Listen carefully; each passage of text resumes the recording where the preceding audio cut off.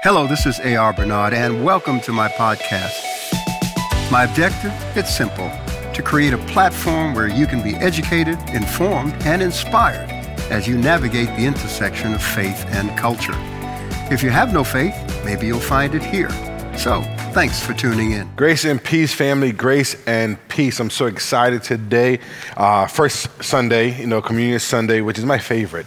2 Easters ago, I spoke about what Christ had to go through just to get to the cross. And they say that the average person should have died even before they got to the cross. So what drive was there? What passion was there for him to even push through to get to the cross? Wow, that's interesting. Yeah. I didn't know that. That's very good. That's why they call it the passion. Yes. That was the powerful drive. Right? Yeah, and they said something had to drive him. They said even just being beat, the amount of blood he lost should have caused him to die. So he should have expired on the way to the cross. Yes. And what made it worse was the fact that they said that when you're so stressed and your body goes through a process where the capillaries start bursting in your skin, and that's why he was able to sweat blood. It tenderizes the skin, so it makes it even more tender.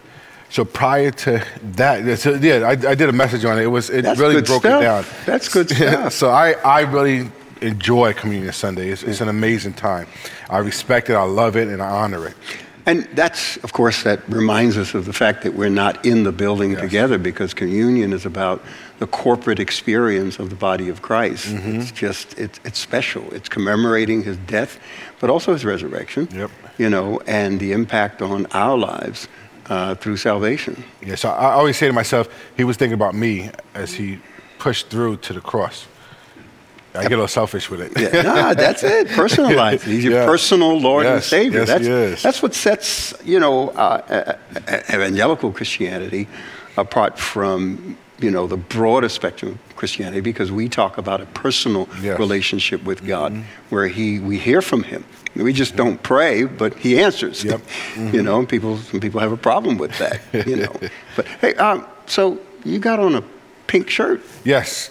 This month. Is that symbolic, or you just? I was trying to get you to wear your pink shirt. I got pink. This is pink. I got pink on my shirt, pink on my socks. No, don't show the socks. Don't show the socks. This is what he used to do when we were younger. And we were like, wow, Daddy, wow. Like, it's not working now. Sorry. But yes, I got pink on because of cancer awareness, breast cancer awareness month. This month. So we're looking to galvanize and support the women and individuals who have had mothers, daughters, sisters that dealt with breast cancer, as well as we're going to move into next month for Movember. No Shave November. Movember? You gonna go a beard, Daddy? Absolutely not.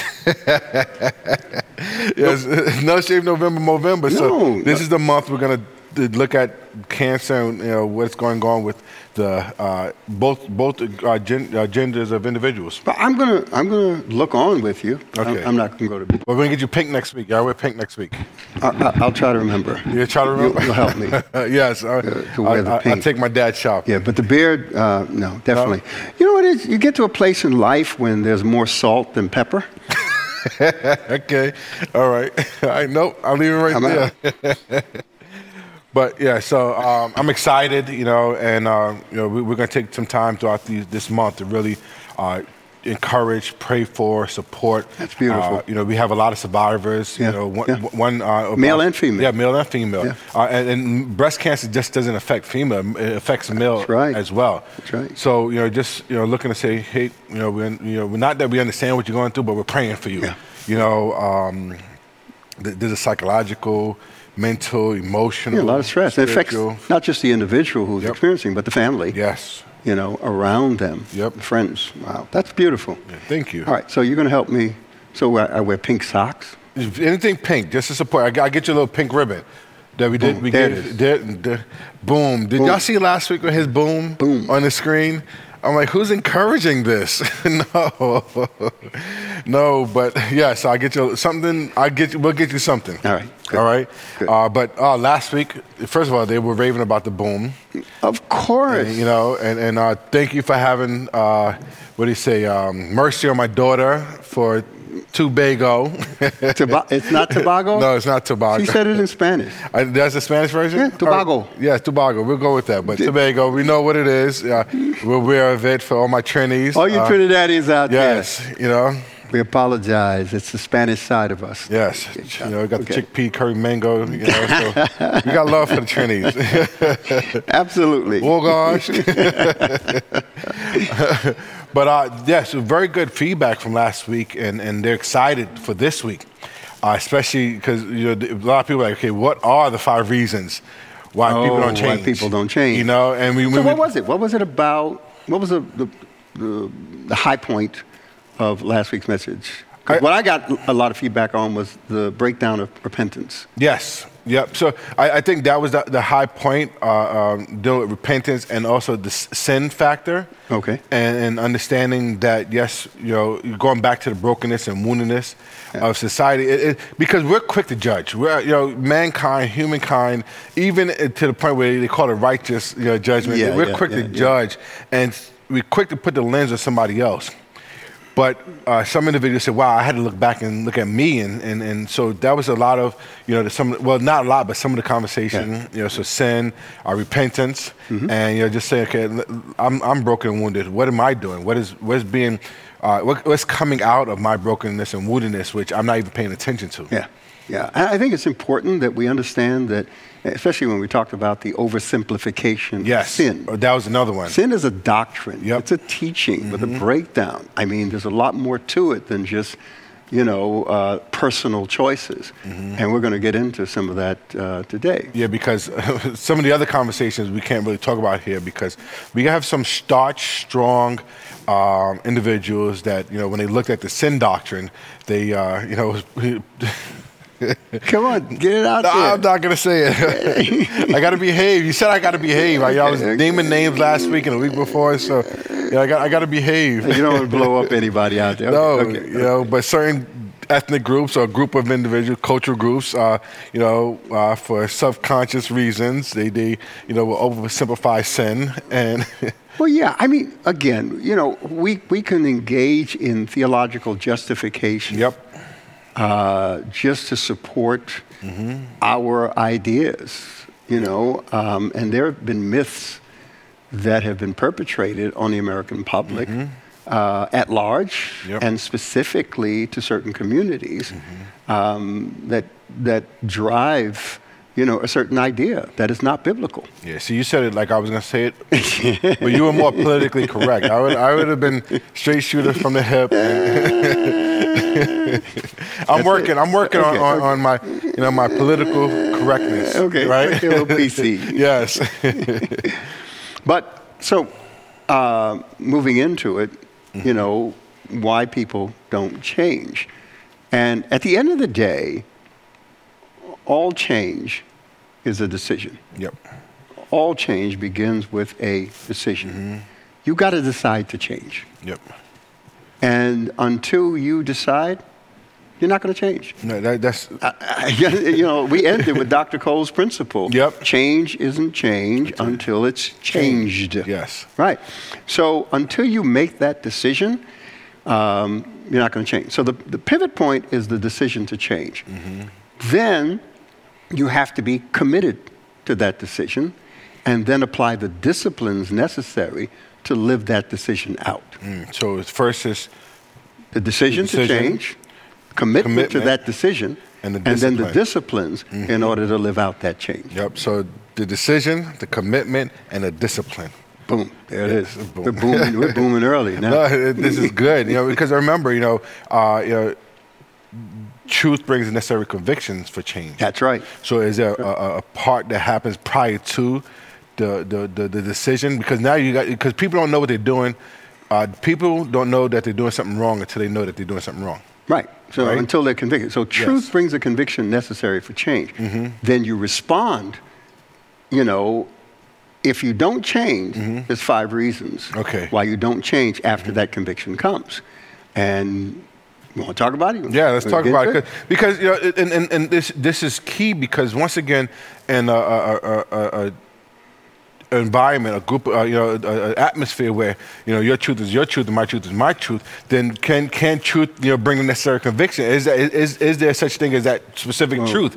And we got to. That's the thing about it. God set this up so that the conscience facilitates our sense of right and wrong. Now, it is true that the conscience facilitates judgment of right and wrong, moral and immoral, based upon how it has been informed. Now, on a natural level, right, natural to every human person, we have this sense of right and wrong. But along the way, because remember, we're shaped and fashioned by social factors. Yep. All right? Race, ethnicity, culture, family education, dynamics. Geography, family dynamics. So your conscience can be cauterized. King James language says in looking at the future that people will have their conscience seared with a hot iron, which means that your conscience becomes desensitized to the natural, universal sensitivity that God gives every human being to right and wrong. Yep. And I think that's why the mental health component is so key to always have in the forefront of discussion, because there's also a mental component that affects that consciousness as well. Absolutely. So change begins with a decision. Then you've got to be committed to that decision. Then you have to employ the disciplines necessary to live that decision out. And you're going to make No, that's good. That's good. Because what we're talking about, changing systems and structures, that's the discipline that has to be attached to it. And that's the hardest part. That's that discipline. And people can avoid that with a ceremony. Yep. So we get together, we kumbaya, you forgive, I forgive you, brother, you forgive me, brother, and we hold and sister, hands and we sing a song. Yes. No, but that's not what repentance is. All right? It can be manifest in that way, but at the end of the day, it's how you live it out. Yep.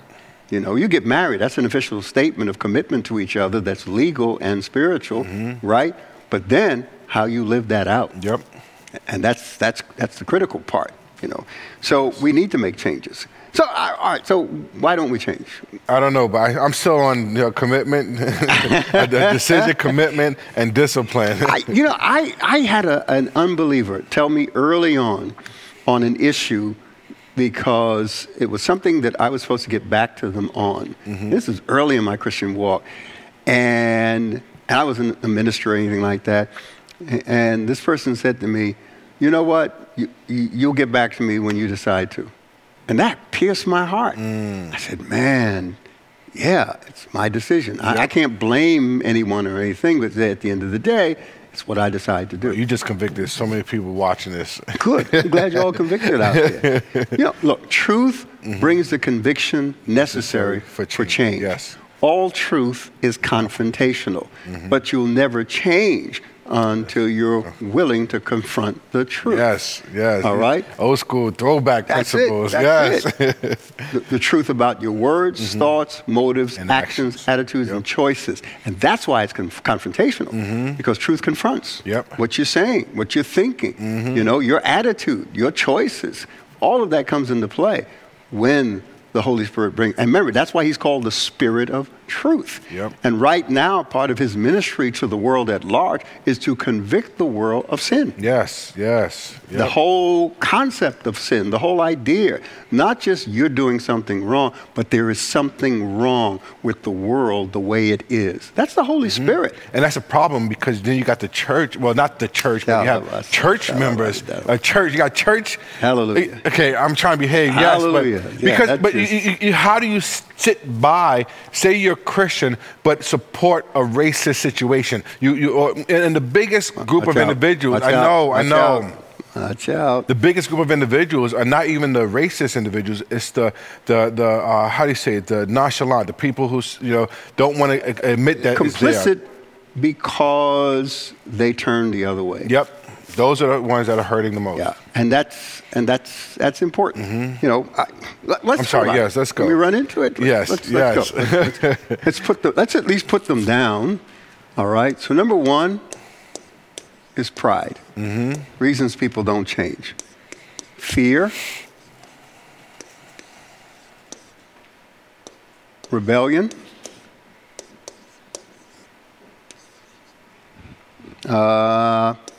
laziness, and ignorance.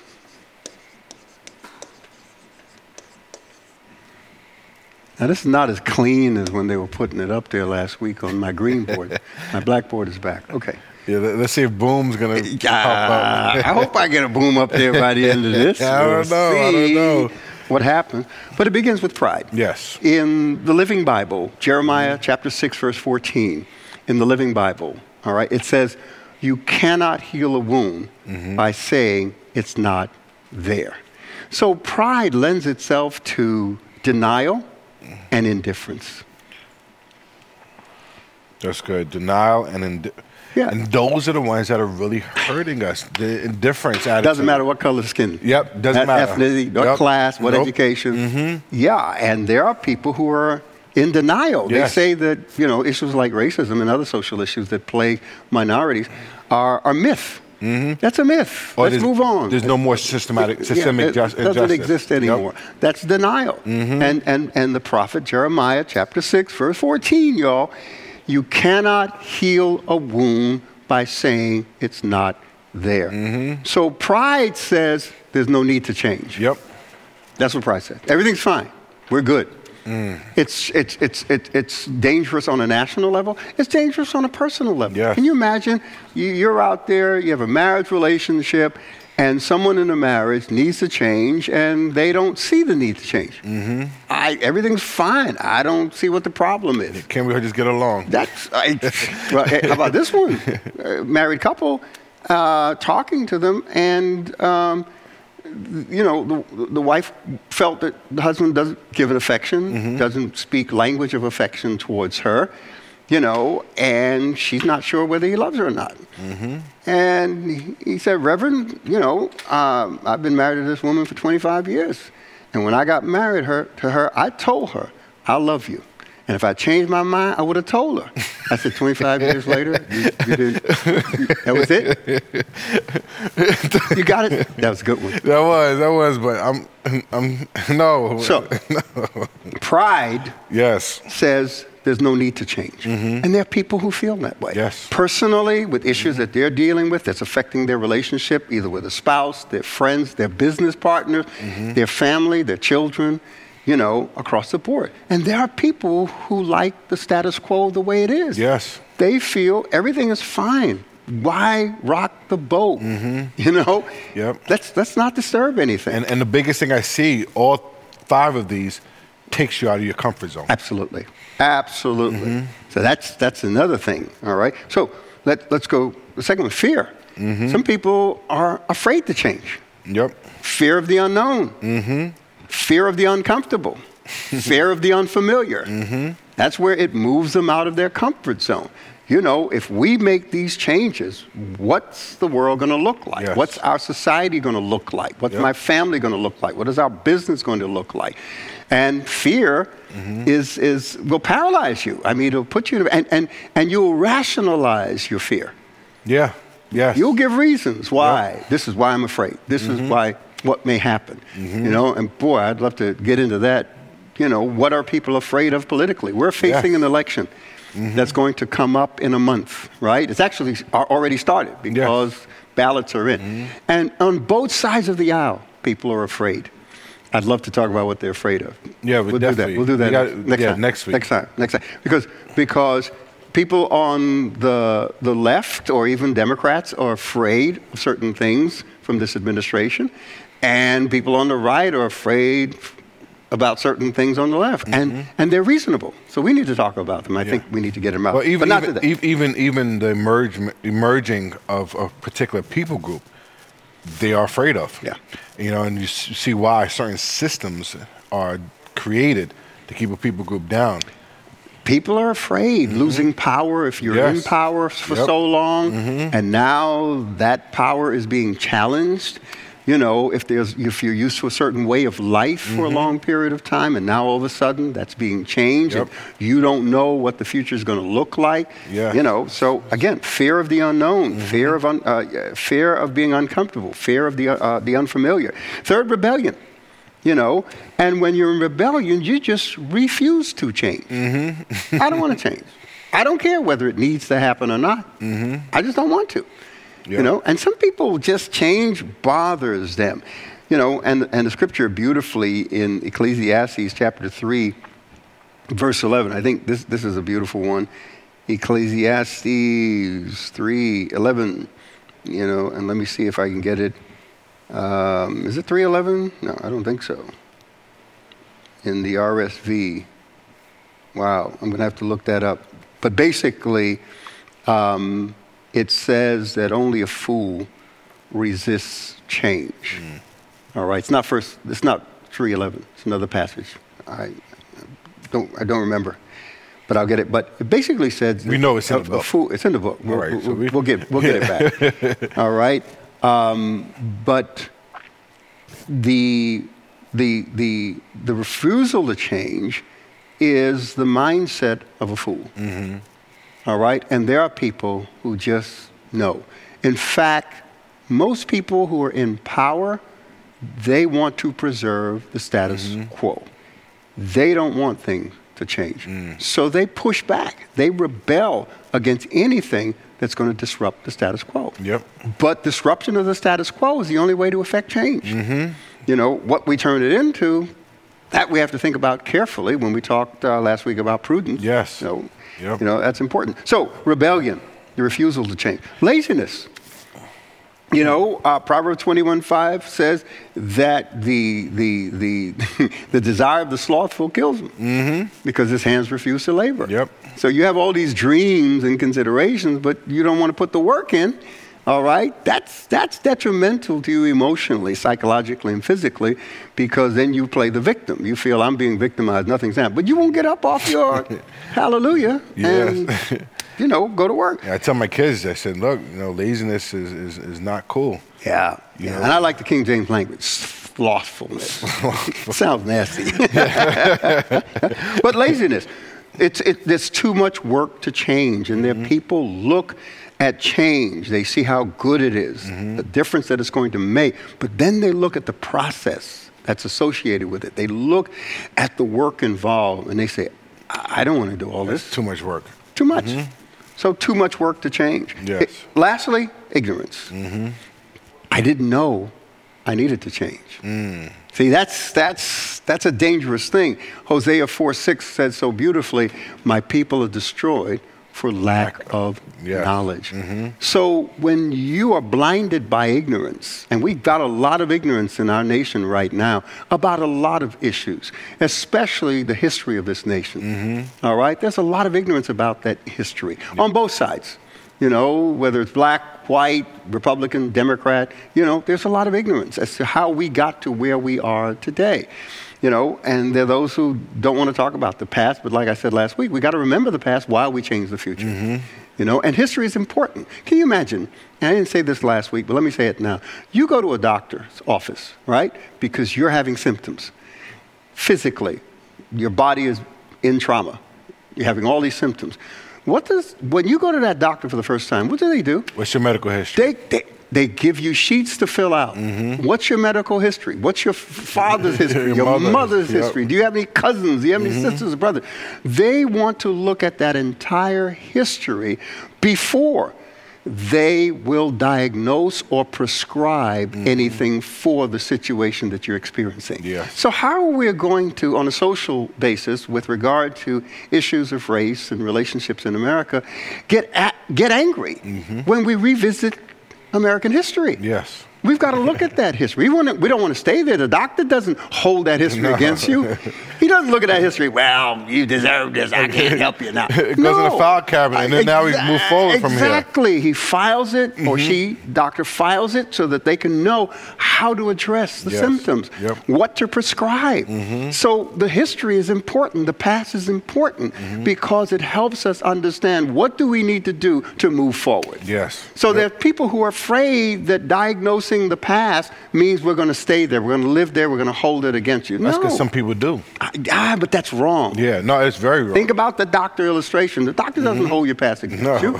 You know, he's using it to invest in the future. Yep. Your future of your health. Using the past to invest in the future. That's it. The future of your health. Yep. Future of your physical health, but the future of your mental health. The future of the health of our nation. Yes. Our society. So ignorance says, I didn't know I needed to change, right? Dr. Martin Luther King Jr. said, there's nothing more dangerous than sincere ignorance and conscientious stupidity. He said, you have a responsibility, rather, to be intelligent. That's a powerful word. I'm going to say it again. Very powerful statement. Martin Luther King Jr. Yep. All right, so all y'all that are quoting him, all right, include everything. He said there's nothing more dangerous than sincere ignorance and conscientious stupidity. So you can be conscientious, but if you're stupid about it, right? Yep. Then that's going to create problems. And you see that happening when you look at Instagram and Facebook and Twitter. You see people trying to be conscious or woke, you know, and yet, but there's so much ignorance within their rhetoric. You know, I know. It's shame. Like, are you hearing yourself? Right? And then you got people retweeting and like, wait, are you hearing them? And it just trickles down. And like, you know, one person was asking about crystals and what crystals can do in your life. I'm like, you're a Christian. Why are you even worried about the crystals and energy from the crystals and things like that? That's a series. I know. A series we got to do there. People are ignorant about their faith, their Christianity, and they bring things that are what the Old Testament calls strange fire. Yes. Right? Yep. Which wasn't allowed to be brought into the altar, strange sacrifices before God.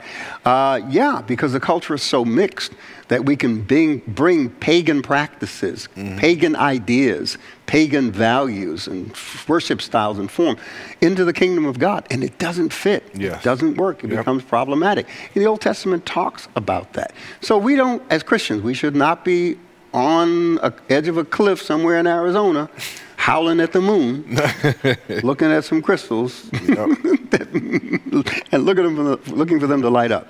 Yeah. No, we don't do that. So, again, we got it, right? Yes. Reasons why people don't change? Pride, fear, rebellion, laziness, and ignorance. That's good. That's it. And you can apply that out there to individuals.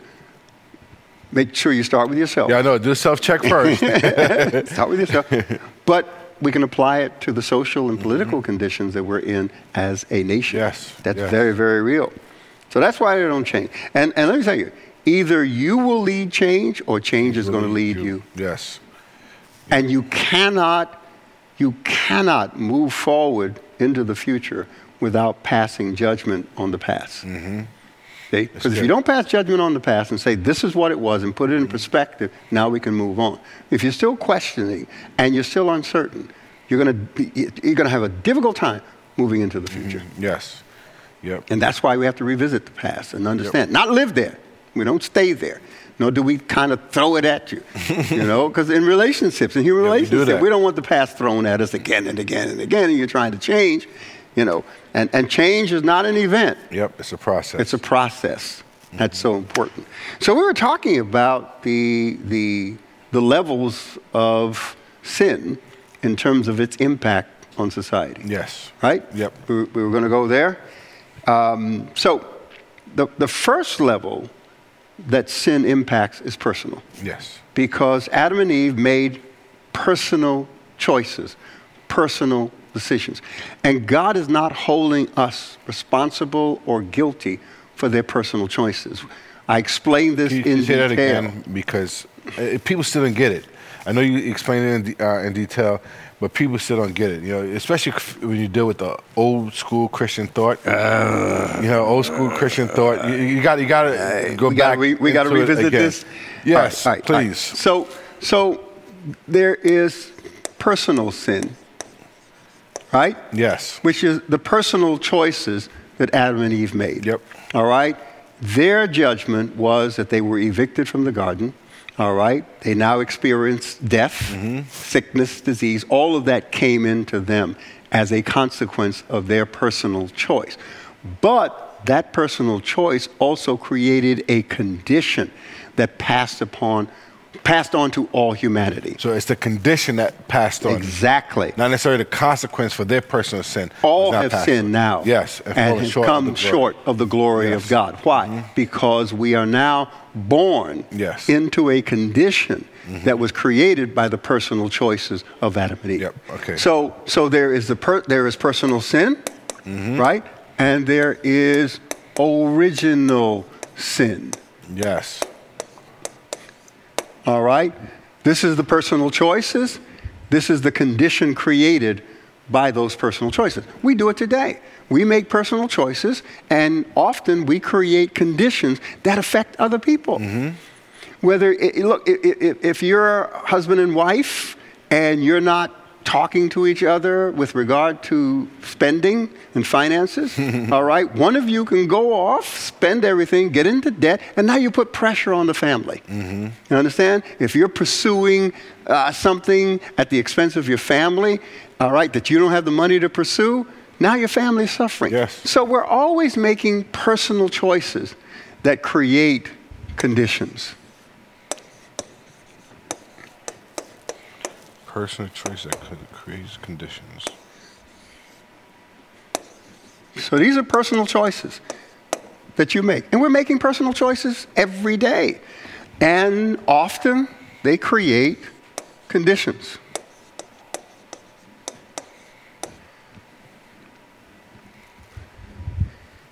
So in our theology, all right, it's called the doctrine of original sin. Through one man's sin, sin and death entered the world.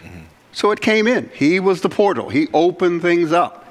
When he and Eve made those choices, but more so with Adam, because the responsibility was laid upon him personally. So God doesn't punish others for your personal sin. Because often we say, man, I'm going through this. Am I being punished for what my mother did, my father did? You know, conditions passed on. So if your parent was an abuser of alcohol or drugs or something else, right? Is there inherently, genetically, a disposition, a predisposition? Yes. Does it mean that you're going to do the same thing? No. But the predisposition is there. The possibility is there.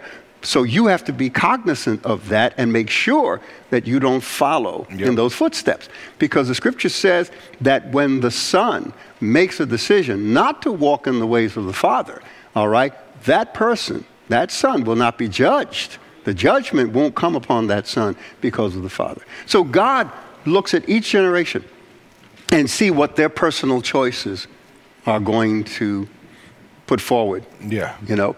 So again, personal sin create conditions. So when we talk about the manifestation of sin, all right, we have to talk about sin on a personal level. That's number one. Sin manifests itself on a personal level. So, you know, this manifests in individual choices. You all wanted me to write on the board. I'm writing on the board. Individual choices, personal morality, right?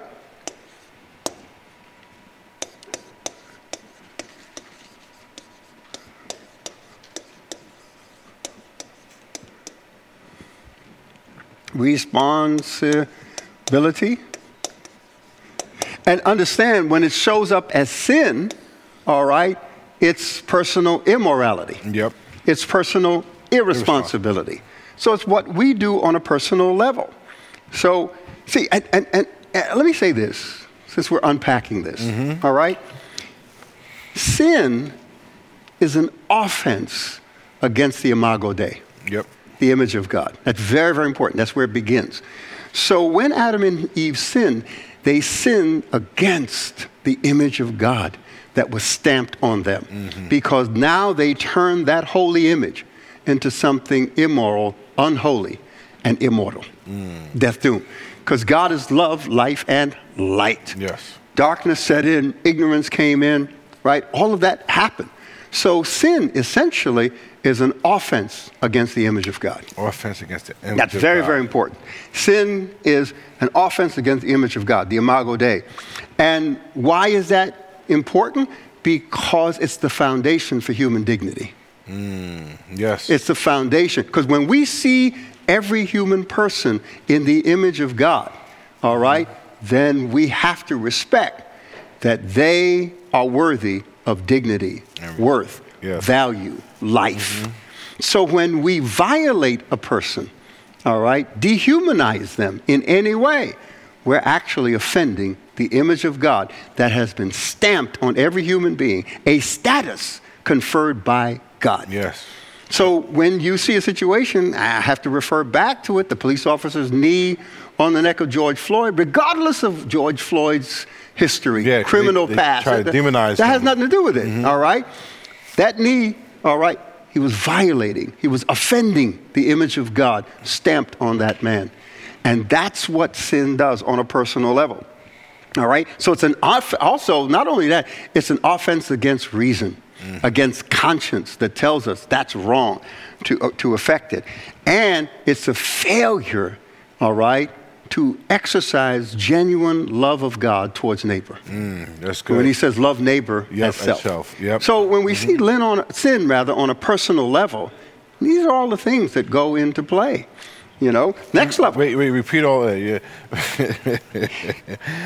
Individual choices, personal immorality, personal irresponsibility. No, the breakdown you did. Okay. All right. So it's an offense against the image of God, right? The Imago Dei, which is foundational to human dignity, all right? The life, worth, and dignity of the human person. Yes. It's an offense against reason. All sin is irrational, illogical, and unreasonable. Yep. Got it? It's an offense against reason, truth, and conscience, right conscience. Yes. Because, you know, your conscience is Reason, informed. truth, and right conscience. Right conscience. Yes. And it's a failure in genuine love of God for our neighbor. Failure and genuine love. Yeah, exactly. That's good. Which Jesus said, what? Love God with all your heart, soul, mind, and strength. Love neighbor as yourself. Yep. So when we violate neighbor, all right, we're disrespecting the image of God that's placed on that person. Then the question is, what kind of love do you have for yourself? It ties together. Yep. And that's why, and man, we're out of time. But we got to do this. You know why? That's right. Because you asked me a question, and this is so important. You asked me a question. We were talking about a video, was it a Zoom meeting that you did with Josh McDowell's son? Sean McDowell. Sean Instagram McDowell. Live. Right? Yes. It was an Instagram Live. Yeah, and their family is great. I mean, Josh McDowell, you know, what is the evidence that demands a verdict and all that. Now his son has moved in to apologetics, right? Yes. Yep. Excellent. But we were talking, and the issue of the kingdom, the gospel. The gospel and the good news. The gospel as good news. Yes. Yeah, and what people don't realize often, that the gospel, there are two good news that were announced. Yep. And I'm careful here because people say, well, how many gospels are there? Yeah. All right? But think about it, all right? And it refers back to, you know, sin manifesting itself on a personal level. This is where we have the gospel of salvation. And I'm very careful here because in Ephesians chapter 1, verse 13, it talks about the gospel of your salvation. So the gospel that Jesus spoke of, the good news that Jesus spoke of and the epistles speak of, is the saving of the soul. The saving of the soul. And that applies to the individual because sin has invaded the individual. So, you know, for God so loved the world that he gave his only begotten son, to whoever believes in him should not perish, but have everlasting life. So the gospel message is the gospel of salvation, which speaks to the individual, all right? Yes. But there's also the gospel of the kingdom. So when Jesus preached, he preached the God, repent for the kingdom of heaven is at hand. And that's language in Luke, because Luke was speaking to the Gentiles and they understood, the Greeks understood in the terms of kingdom of heaven. But Matthew says the kingdom of God, which is the Hebrew context of that language speaking to the Hebrews. So the gospel of salvation, right? And it's not that I'm making up this new gospel. Ephesians 1:13 says it beautifully. All right. It speaks of God's redemption, the saving of the soul, the reconciliation and restoration of the individual. All right. But then there is the gospel of the kingdom.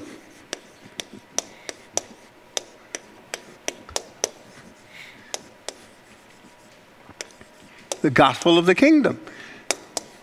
And this is about the reconciliation of the social order and the restoration of the social order. Because the kingdom of God, or the kingdom of heaven, is the government of God. It is the reign and rule of God. So when Jesus says, seek first the kingdom of God and his righteousness, all these things will be added to you, he's talking about the reign and rule of God. When he says, thy kingdom come, thy will be done, he's talking about the reign and rule of God. And that addresses sin on the second level that it manifests itself. And the second level is what we're going to talk about next time when we get together. All right? Well, we got to give context, because there was a discussion that the gospel is not social justice. Yeah. And they were coming from the gospel of salvation. Yeah. So when you look at the gospel of salvation, they're saying that the gospel is the salvation of the soul. But what comes out of that is social justice. Yeah. So the soul is transformed. The soul is, the person is, is redeemed. The person has a different lens, and say, now because of this relationship with Christ, then I'm going to go after social justice. So social justice is priority. Telling the truth is priority. Loving your neighbor is priority. Loving self is priority. Loving God is priority. What comes out of that, but the gospel is of salvation, is the redemption of the soul. It's the reconciliation and restoration of the soul. So it applies to the individual. Yes. But the gospel of the kingdom, you read the Gospels, and this is it's what Jesus said. Jesus was preaching the gospel of the kingdom. He never said the gospel of salvation. We understand that in the language that he used personally, all right, that whoever believes in him should not perish. That was to the individual, because he brought a message to the nation of Israel, all right, ordering them, commanding them to repent, but he also brought the opportunity for the individual. So even though the nation didn't repent as a whole, individuals within the nation who embraced his message, for as many as received him, John chapter 1, to them gave he the power, the authority to become the children of God. So there is the individual and there is the society.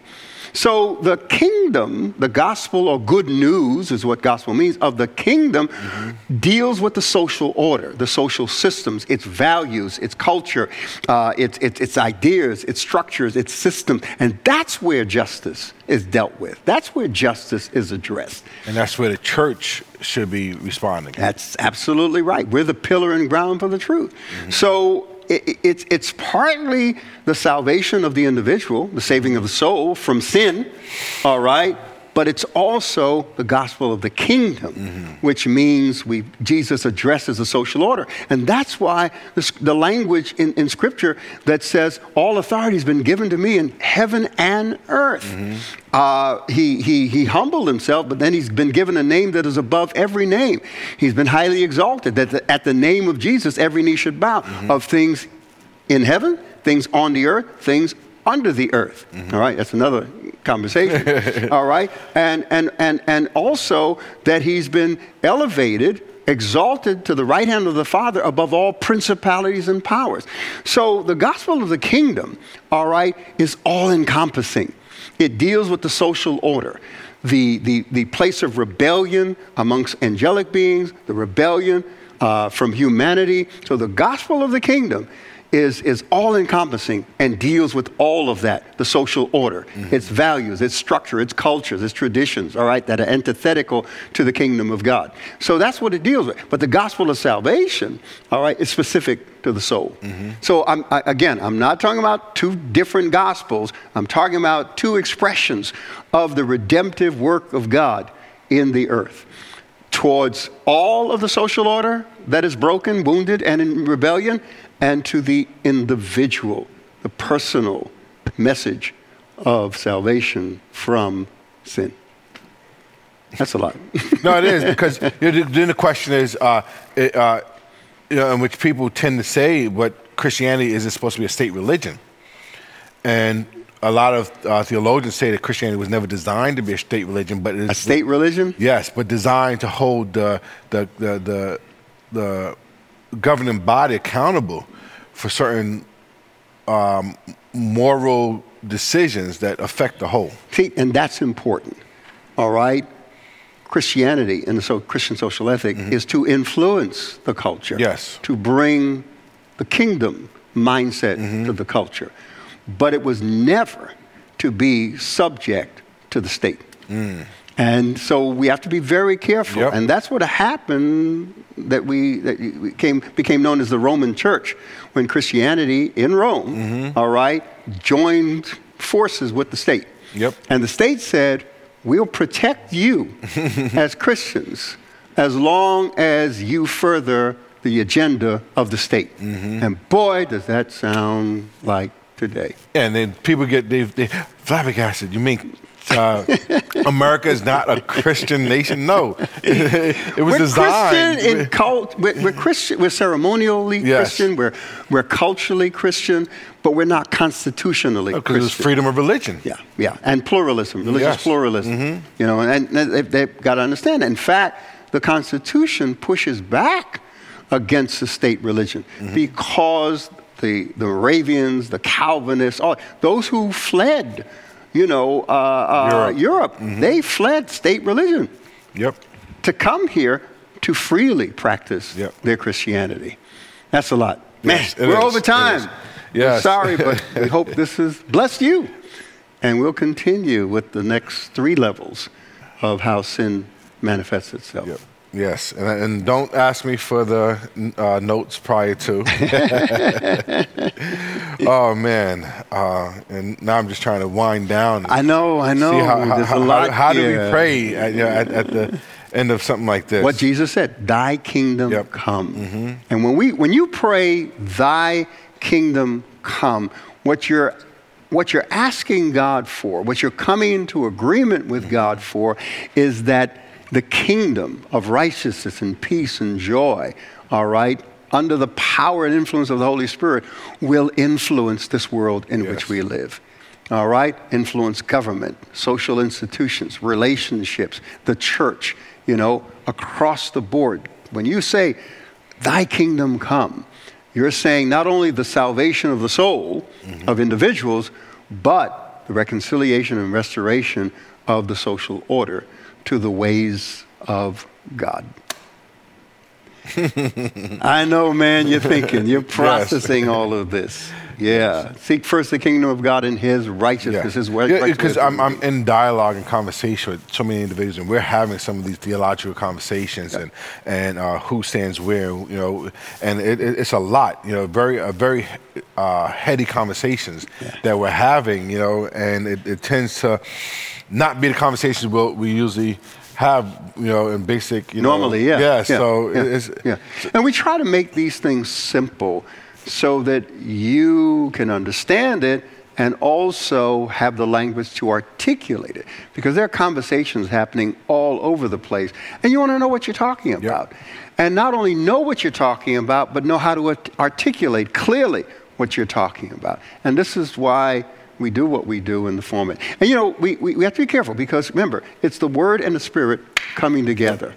Because we can get so caught up intellectually that we miss the spirituality that moves us, in our realm of our emotions. But we want those two things to come together. Remember, all right, don't ever deny your emotions the benefit of your intellect. the intellect guides your actions while your emotions provide inspiration. So don't allow your emotions to deny you the benefit of the intellect. Absolutely. But it goes vice versa. Don't allow your intellect to deny you the benefits of your emotions as well. Passion, the sensitivity, the empathy of your emotion. So they have to come together. And remember, balance is the key to life. Yep. So we can't choose one over the other. We have to balance the two. Yep. Good stuff, man. It is. It is. It is. I feel it. Oh. Boom. Oh, wow. How do you want to end this? I know. It's kind of like, processing all of this stuff. But I will tell you, we're a month away from electing a new president or the same president, a new administration or the current administration. And I know there are a lot of fears. In fact, I want to make sure that next service, next week, we talk about those very real fears, just in a small piece of the message, because we still got to talk about acts of charity and how that works with prayer and fasting. All right, what we do, how we live out the love and compassion of God in human society. People say, I don't care how much you know until I know how much you care. And that all works together. So for now, all right, understand what I said previously. When you pray, you're praying for those in positions of authority to be influenced by the Holy Spirit, to be influenced by the values of the kingdom of God. And it begins foundationally with the life, dignity, worth, value of the human person. That's where it all begins. And when you're making decisions about voting, all right, they say, well, just vote your conscience. Well, that depends on how your conscience was informed. Yep.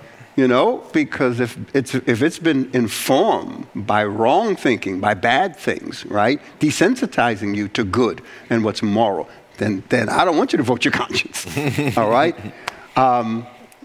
You begin by examining what the individual, the candidate, and their party believe about the dignity and worth of the human person. Now that's a lot because it plays out in policies, and practices, and systems and structures, etc. But that's where you begin. Where does this individual stand on the value, the dignity, the life of the human person? Because that is where they begin, and all the decisions that they make will come out of what they believe about that. No, it's true, and the tension is, a friend of mine, Osiris, he was saying that he was, he read a report from the president of the NAACP, and he said for the longest part of history, there was racism in both parts. So you can't say, well, this part is less racism than the other part. There's tension. There's racial tension between both parts. And it's about which money. You follow the money trail, and you see why decisions are being made. So we have these conversations. Yeah, and people vote. And that's why, boy, that's another conversation we have to get into. Because remember, politics are symptomatic of the culture. Yep. So what's happening within the culture and the social concerns that people have drive their politics. Yep.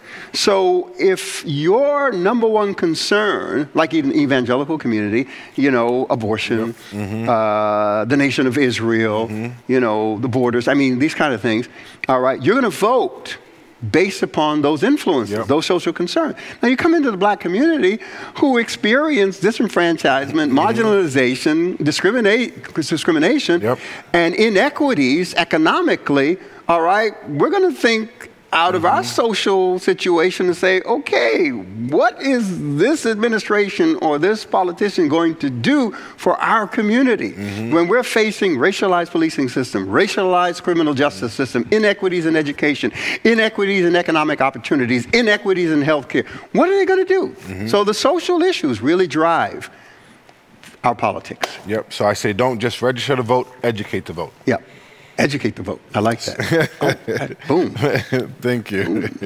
All right. You going to close this out now? Yes. Father God, we thank you so much for always being able to come to you, even in spite of us feeling that we're not worthy to approach the throne. So, Lord, we say thank you. Thank you for having open arms, always looking to engage in a relationship with us, Lord. So, Lord, right now we ask for guidance. We ask for wisdom. We ask for discernment, really to touch our ears, our eyes, to see as things are coming across our TV screens, our phones, whatever it is, that we see, into it correctly, that we really hear the voice of wisdom and understanding. So, Lord, we ask it for help at this time, direction at this time on how to approach even just voting. So, Lord, we ask and we premise that on saying, your kingdom come. Yeah, your will. Especially at a time like this. Lord, your will be done. Right here, right now. We are asking for this because we know within your kingdom, we will find peace. Within your kingdom, we will find worth. Within your kingdom, we will find value. So, Lord, we ask that you just have your way. Your will be done. Hallelujah. Hallelujah, Lord. Lord, we pray for these politicians. We pray for you to establish relationships of voices, kingdom-minded voices, to speak into the ears. Yes. We pray for your spirit to move in a mighty way. Lord, we need a divine movement right here, yes, Lord. Right now. Yes, Lord. And so we ask for it. We pray for what we receive today, that it'll move with us throughout this week. We will be able to ponder on it, understanding that our choices create conditions. So we'll be conscious of our choices because we're conscious of our conditions. Yeah. So, Hallelujah. Lord, we pray and ask that you just even let us see in ourselves if we are dealing with pride, or if we're dealing with ignorance, or if we're dealing with laziness, or we're dealing with rebellion, Lord. So, Lord, we ask that you have your way and shape in our minds so that we can become better individuals and more so better Christians. Yeah. We pray this in Jesus' precious name. Jesus' name. Amen. Amen. Amen. I forgot the fifth one while Good I was prayer. praying. That's okay. Rebellion, pride, ignorance, laziness, and it's No. rebellion. It's pride. Pride. Yes. Right? Yep. The next one? Is trying to look at the board. Rebellion. Rebellion. You got ignorance. Ignorance You got is laziness. last. Laziness. I gotta look at my notes. All right, look it up. Look it up. Fear. Pride, Yes. fear, rebellion, laziness, ignorance. Yes. That's where it goes. So I add that to that prayer. Yeah. and we pray the words of Ecclesiastes, that the heart of the king is in the hands of the Lord. Yes. Because that we'll know will make the big difference necessary in our nation. Hey, good stuff, man. Thank you. Till next time. Yes, as we leave this place, but never God's presence. Jesus is Lord, period. We believe it, we proclaim it, and we're seeing it come to pass. God bless and enjoy the rest of your week. Thanks for tuning in to the A.R. Bernard podcast. I hope you were enriched by the information and or the conversation. Make sure subscribe by clicking the link in the bio to gain more information about me and the work that I'm doing. Again, thank you and God bless.